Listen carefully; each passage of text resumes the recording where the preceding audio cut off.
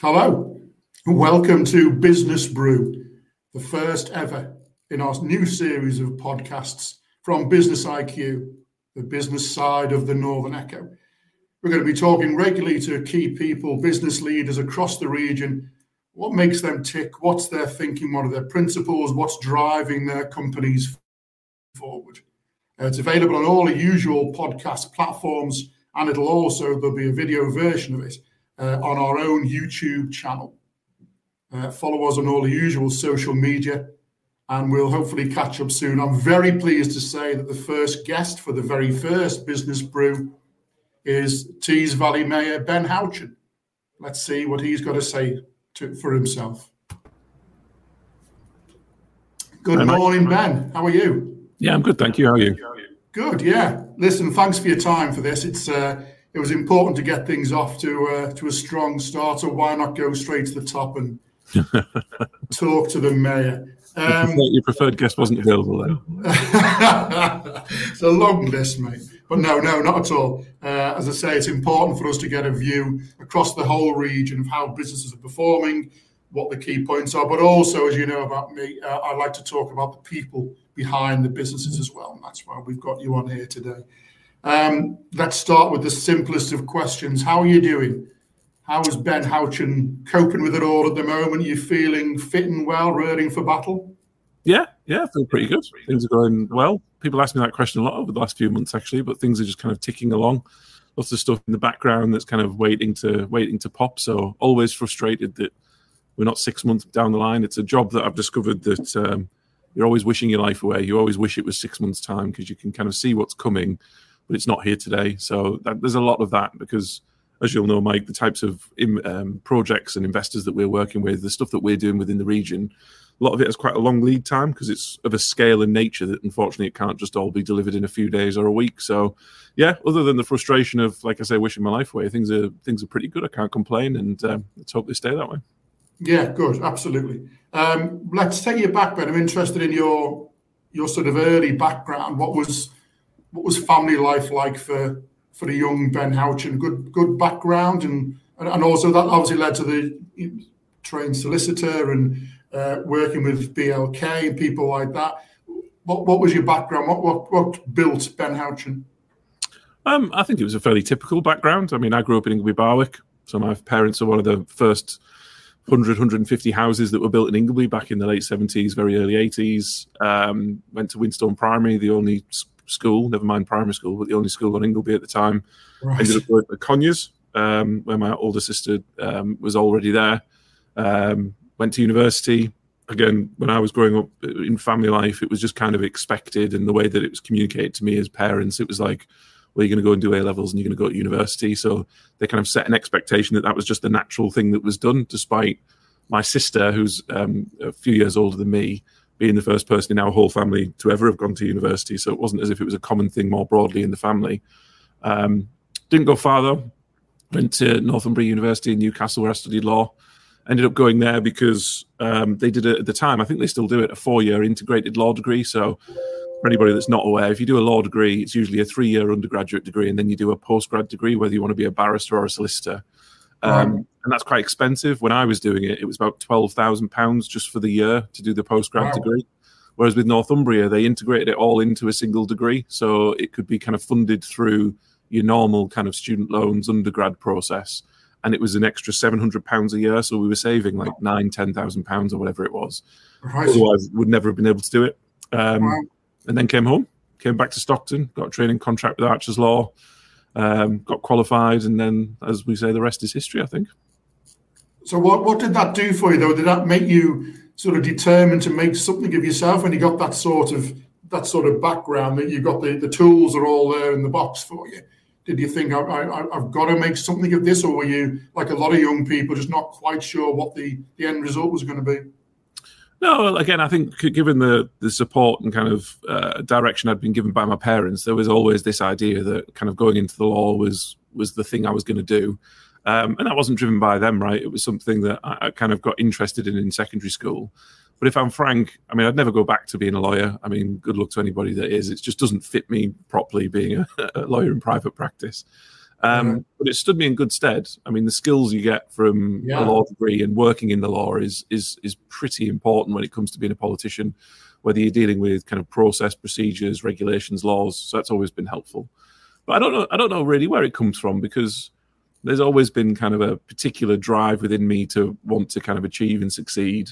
My parents, my family generally, have never been that interested in politics, so it's not as if my parents were involved in politics. Didn't talk about politics at home. Nobody talked about kind of Conservatives or the Labour Party or anything really. So it wasn't pro one or anti the other. But it was always something from a very early age, from probably about the age of 10 or 11, that really, really interested me. So there was always in the back of my mind, at some point when I grew up, I was going to, dip my toe into politics. But again, coming from a pretty kind of decent, normal family, as you probably had in your household, as most households do, nobody likes politicians. Nobody trusts a politician. No politicians ever had a real job, and that was something that. So even though I knew I'd be interested in politics, it was always in my mind that I needed to go and get some worldly experience and go and get a real job for a period of time before getting involved. And to be fair, getting involved in politics happened much sooner than I expected, right? I mean, I wasn't supposed to win in 2017. And so kind of all happened by accident, and certainly years ahead of where I thought I'd be getting involved. But, that's life, and you've got to just deal with what's put in front of you. Yeah. And it's a daft old question for someone like you, but do you still get that drive? You still get up and you think, I really want to do something with this. And it must, after a while, there must be some sort of a balance between, you get a lot of stick, you get a lot of social media stick, a lot of people just instantly politically are sort of set against you. Does that matter? Do you care? Well, yeah, absolutely still have the drive. If I didn't have the drive, I wouldn't be doing it, right? If I didn't have the drive, I wouldn't be standing for re-election again in May. But, what I find is the more successful you are, the more people want to kind of tear you down, particularly in politics with political opponents.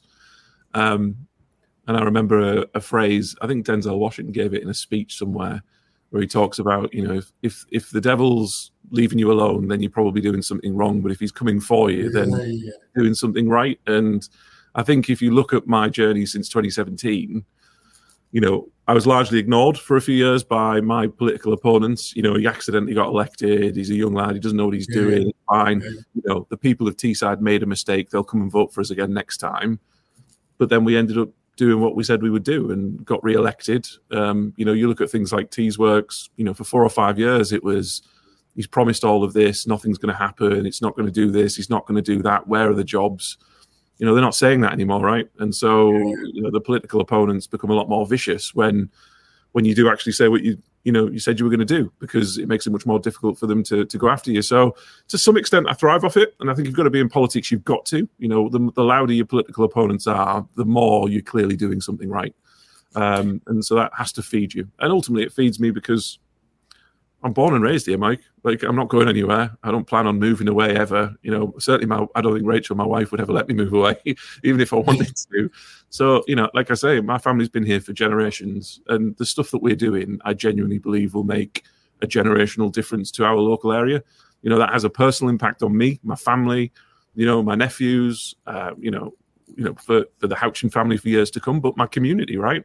And the region. And there's a sense within me that there's something that I want to be able to give back, because I want to look back in years to come and know that I played a small part in making the area better and leaving a mark on the area that gave me so much, because I wouldn't be sat here today. I wouldn't be the person I am if it wasn't for the local area and the opportunities it's given me. Let's talking about the man you are. Let's mention Rachel. What's your take on her role in all this? I mean, they talk about the power behind the throne and the influence and all that sort of thing. What's your take on the Rachel side of the Houchin story? I mean, it's something we've talked about quite a lot. I think being in politics and having a relationship is very difficult if you're in. So I was in politics and I hadn't met Rachel. I think it would be very different to meet somebody new in politics. I think politics is such a strange world.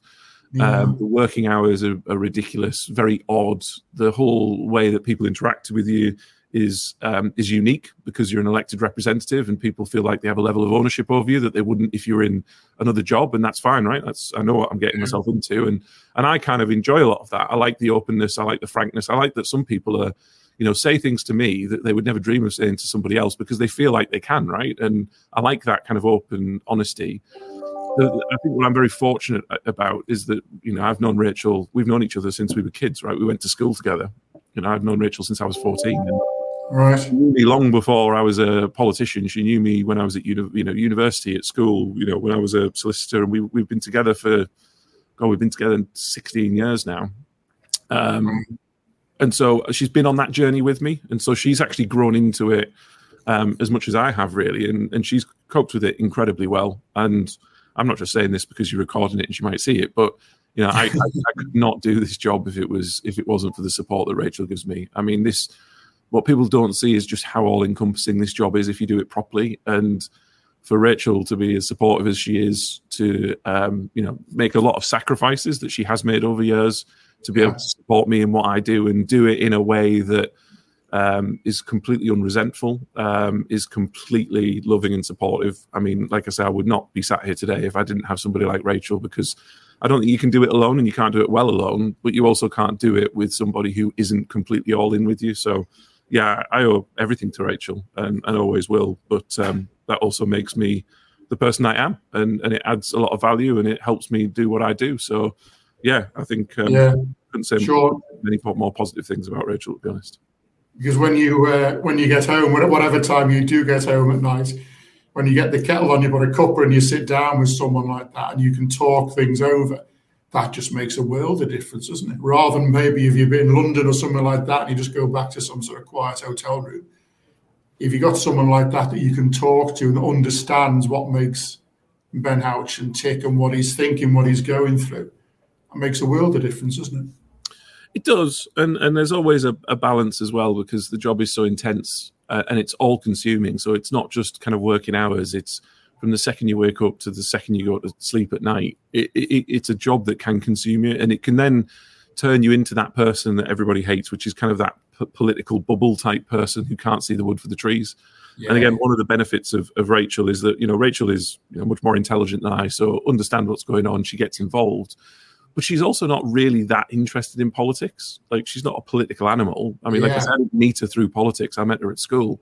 And so when I do go home after a long day and it has been stressful or it's been quite intense or we've been doing whatever we've been doing, sitting down and her saying she wants to watch Coronation Street and, she wants to talk about, what's been going on in her day and what's happening with her family. And normal, it sounds ridiculous, but like normal things. Yeah. It's very grounding, it's very balancing, and she makes sure that I never get ahead of myself and my head never gets too big. And she, helps me realize that the world is a much bigger place than politics. And that's a really healthy thing. And again, that's something I wouldn't have if she didn't give me that perspective. That's talking about I meant to mention this earlier on, the opposition side of things. It was a really simple question. Why don't you just stay off Twitter? That side of you where somebody, I get it to a very tiny extent as a journalist. Sometimes people pop on and say, what a load of rubbish, I don't know what you're talking about, nonsense. But it seems to be something in your makeup that you can't just not. Your comms guys must be turning somersaults sometimes. Because you just say, look, just don't say anything. Just carry on with your work and let them have their conversation. But there's something in you, isn't there, that just can't let someone say something that you don't like. The social media strategy is a really interesting one, Mike. So firstly, let me just put this out as a disclaimer. Nobody does my social media for me. It's kind of like it seems to be like a thing that goes around that people just assume that I've got this kind of comms team. And it's certainly something perpetuated by my opponents. They think that there's some sort of machine. I can guarantee you the only person that does anything on my social media is me, and it's through this phone. And that I think comes with a major positive in that it becomes genuinely authentic. You can tell, and I can certainly tell, when there is a media person or a corporate person who's posting on behalf of somebody else, particularly when you know that person. You've seen them in videos, you've seen them on a stage, you've seen them in kind of real life, because people can smell BS. They can smell authenticity, and so they can see that it's not authentic. And being authentic as a politician, sadly, not enough of us are. And so when you are authentic and you say it as it is, that's a very powerful thing to people. And it's something in my personality, I'm a very straightforward person. So I like to think that when people ask me a question, I answer it. People might not like the answer, but I'll give you an answer, which again is a rare thing in politics. The politicians never answer the question. I get the opposite problem, which is when I answer the question, people don't like the answer. And it's like, well, look, that's fine, but you can take it or leave it. I think the next stage is, you talk about Twitter. Twitter for me is a communications tool. I don't interact. If you look, actually very rarely, unless I've had a really bad day and somebody's really irritated me and I just can't help but pick up my phone or react to something, which to be fair is pretty rare, but it does happen. You'll see that I never interact with anybody on Twitter because Twitter is an absolute cesspit. It's horrible. It's the worst form of social media. I mean, all social media actually I don't think is good for people, but it is the worst form of social media. And so you'll see that when I go on Twitter, it's a projection tool. So we're putting out I put out communications. We'll post what we're doing, we'll post videos, but you'll see I'll never interact with people. Like I say, there might be exceptions, but extremely rarely. Never interact with Twitter because again, it is just a horrible, horrible place. The other reason I don't do it is all of the people that really dislike me for my politics get completely incensed and seem to spend all of their days on Twitter replying or just putting nonsense out into the ether. And I think, well, good on you, because I'm not on there. I'm not listening to it. You waste your time, you waste your hours posting, and I'll get on and do the job, right? And in a couple of months' time, I'll be delivering stuff that actually matters to people, and you'll have sent 1,000 tweets that nobody cares about. The more important social media are the other ones. LinkedIn, surprisingly, I think a lot of people would say for politics can be very powerful. And something we've harnessed over the last 5 or 6 years to great effect. And people I know come up to me and say that they haven't seen anything I've said on Twitter, sometimes not even on Facebook. But, lots of people do come up and say, I'll follow you on LinkedIn. I see what's going on. It's really great what's happening.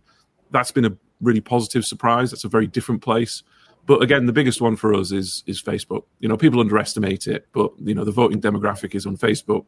We've spent a lot of time and effort cultivating a following, making sure that anybody in the Teesside area that wants to follow me, that wants to know what's going on in the area, does follow me. And now we're at a place where my Facebook page on average reaches somewhere between 750,000 and 1 million people a month, of which more than 90% of those people are from the Teesside area. Obviously when it goes over 750,000, that's a slightly further reach, because there must be something I've put on there that is of kind of larger region or national significance. But we're reaching the vast majority of people across Teesside every month now just on Facebook, and that again is a very powerful thing. It allows you to communicate directly with the public rather than through, dare I say it, the media and press that digest and then publish statements and articles in a very specific way. It allows you to just kind of cut through all of that and have a direct conversation with the public, and Facebook by far is the most powerful tool that we use. And again, go home in a night, Coronation Street on the TV. It's not probably fair to say Rachel does sometimes get irritated, but while that's on, I'm sat on my phone and I'm where I possibly can replying to comments to people, because again, just replying to people, social media comments are the new emails. People expect politicians to respond to a comment in the same way that they send an email. And, it's a very powerful thing when you do reply to a comment, because people think you are available. And I am. I make myself available, and it's hard, but like I say, I think it's worthwhile when it comes to people seeing you as open, supportive, available, trying your hardest, and wanting to engage with the public, who ultimately I'm there to serve. Okay, interesting. I appreciate your carefully worded view there of what the press does to political statements. We try and steer that middle ground, but it's that's part of our job, I suppose. Nobody mentioned the Northern Echo there, Mike. I don't know. Is that a guilty? It's interesting. I see my job as being, I promote the region as you do. And, there are plenty of people in the media, and quite right too, who will call to question certain situations and say, what the heck is going on here? That just seems completely wrong. I think my side of it is more to amplify the business voice. So that's my general approach. I want to hear, what do you think about the business region? And then I'll tell a lot of people what you think. That's a fairly straightforward mission. Lord Ben Houchin, how does that feel? It still seems a strange thing to me, just because I know you relatively well. We've met quite a few times now, and we can have sort of chat. But then now suddenly you're a lord. Is there a good thing? Let's make a straightforward question. Good thing or bad thing? Deciding to accept being a lord. I mean, my ego is not big enough to think that when that was offered, that I could reject it, and at some point in the future, it might be offered again, right? I mean, if anybody came to you with such an offer, which I think is a great honour of the work that not the work that I've just done, but that we've done as a team and what is happening in the region, it's something that I wouldn't be so egotistical to think that I could turn down, and something better would come along in the future. So there's an element of that how do you reject something like that?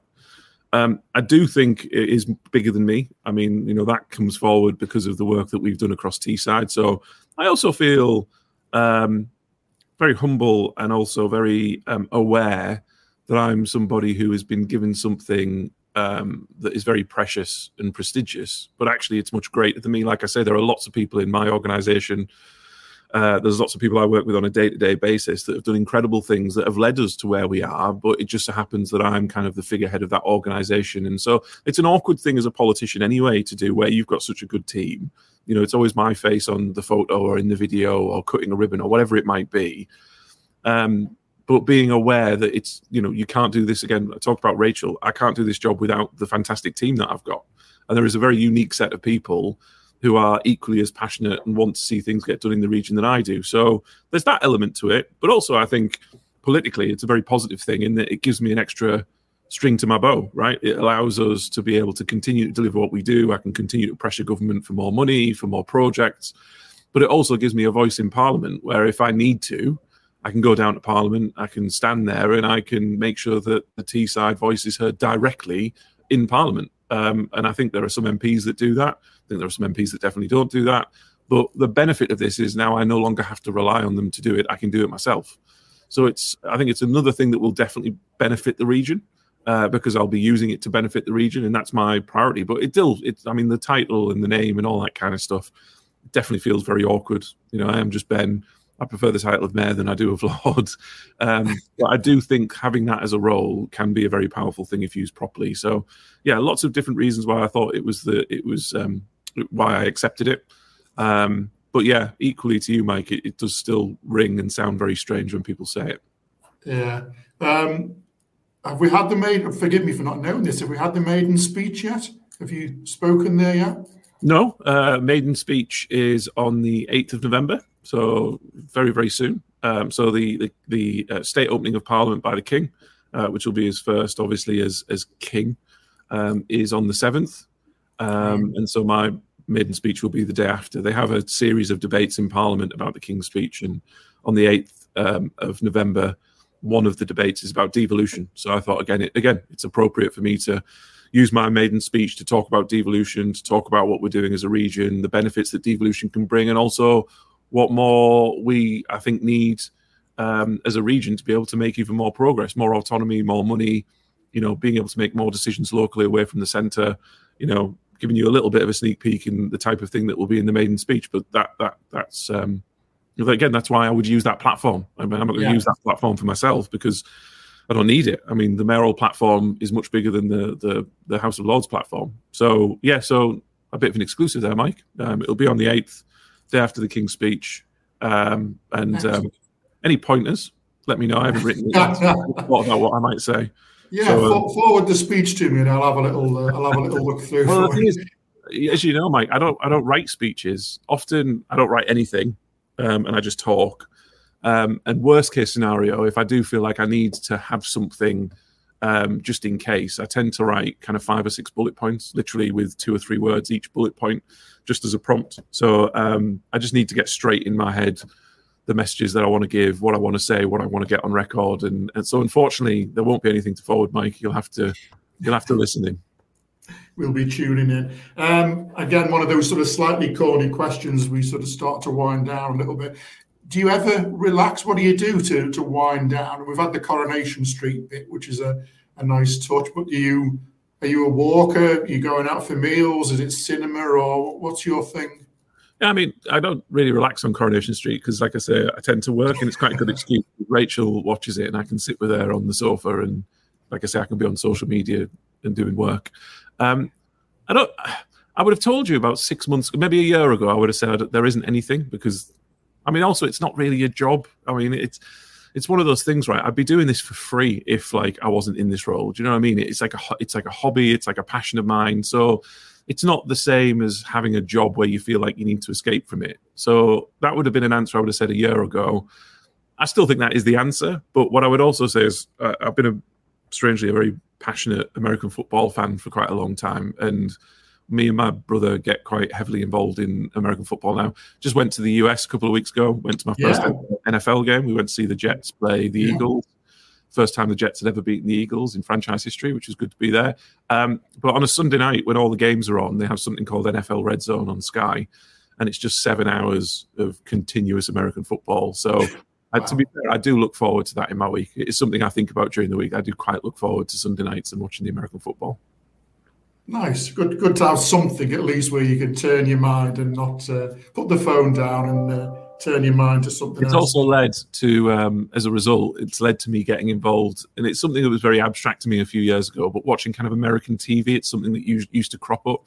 But I'm quite big into American fantasy football now as well. So I've got fantasy football team, fantasy football league. So again, when I'm not working, I tend to be on various news websites about who's fit, who's not fit, who's in the new fantasy team for this weekend. So that tends to be something that if I try and think about something else, I'll try and think about for a half an hour or something. Yeah, I'm glad there's something, mate. Put yourself forward 20 years, Ben, final question, where, we've obviously elections coming up. What were 72% last time, I think, of the vote, really strong. So you've got that to come. I don't know what your thoughts are on that, but then I'm just interested in taking it really further forward. 10, 15, 20 years. Do you have something you want, a place where you want to be in sort of 15 years, maybe? No, I really don't. And I think that's because of the role that I've got now. It's taught me, rightly or wrongly, you can't really plan too far ahead. I know it sounds like a corny answer, Mike, but it is the answer. I mean, my life now ends at the beginning of May because that's my re-election, right? So either I win or I lose.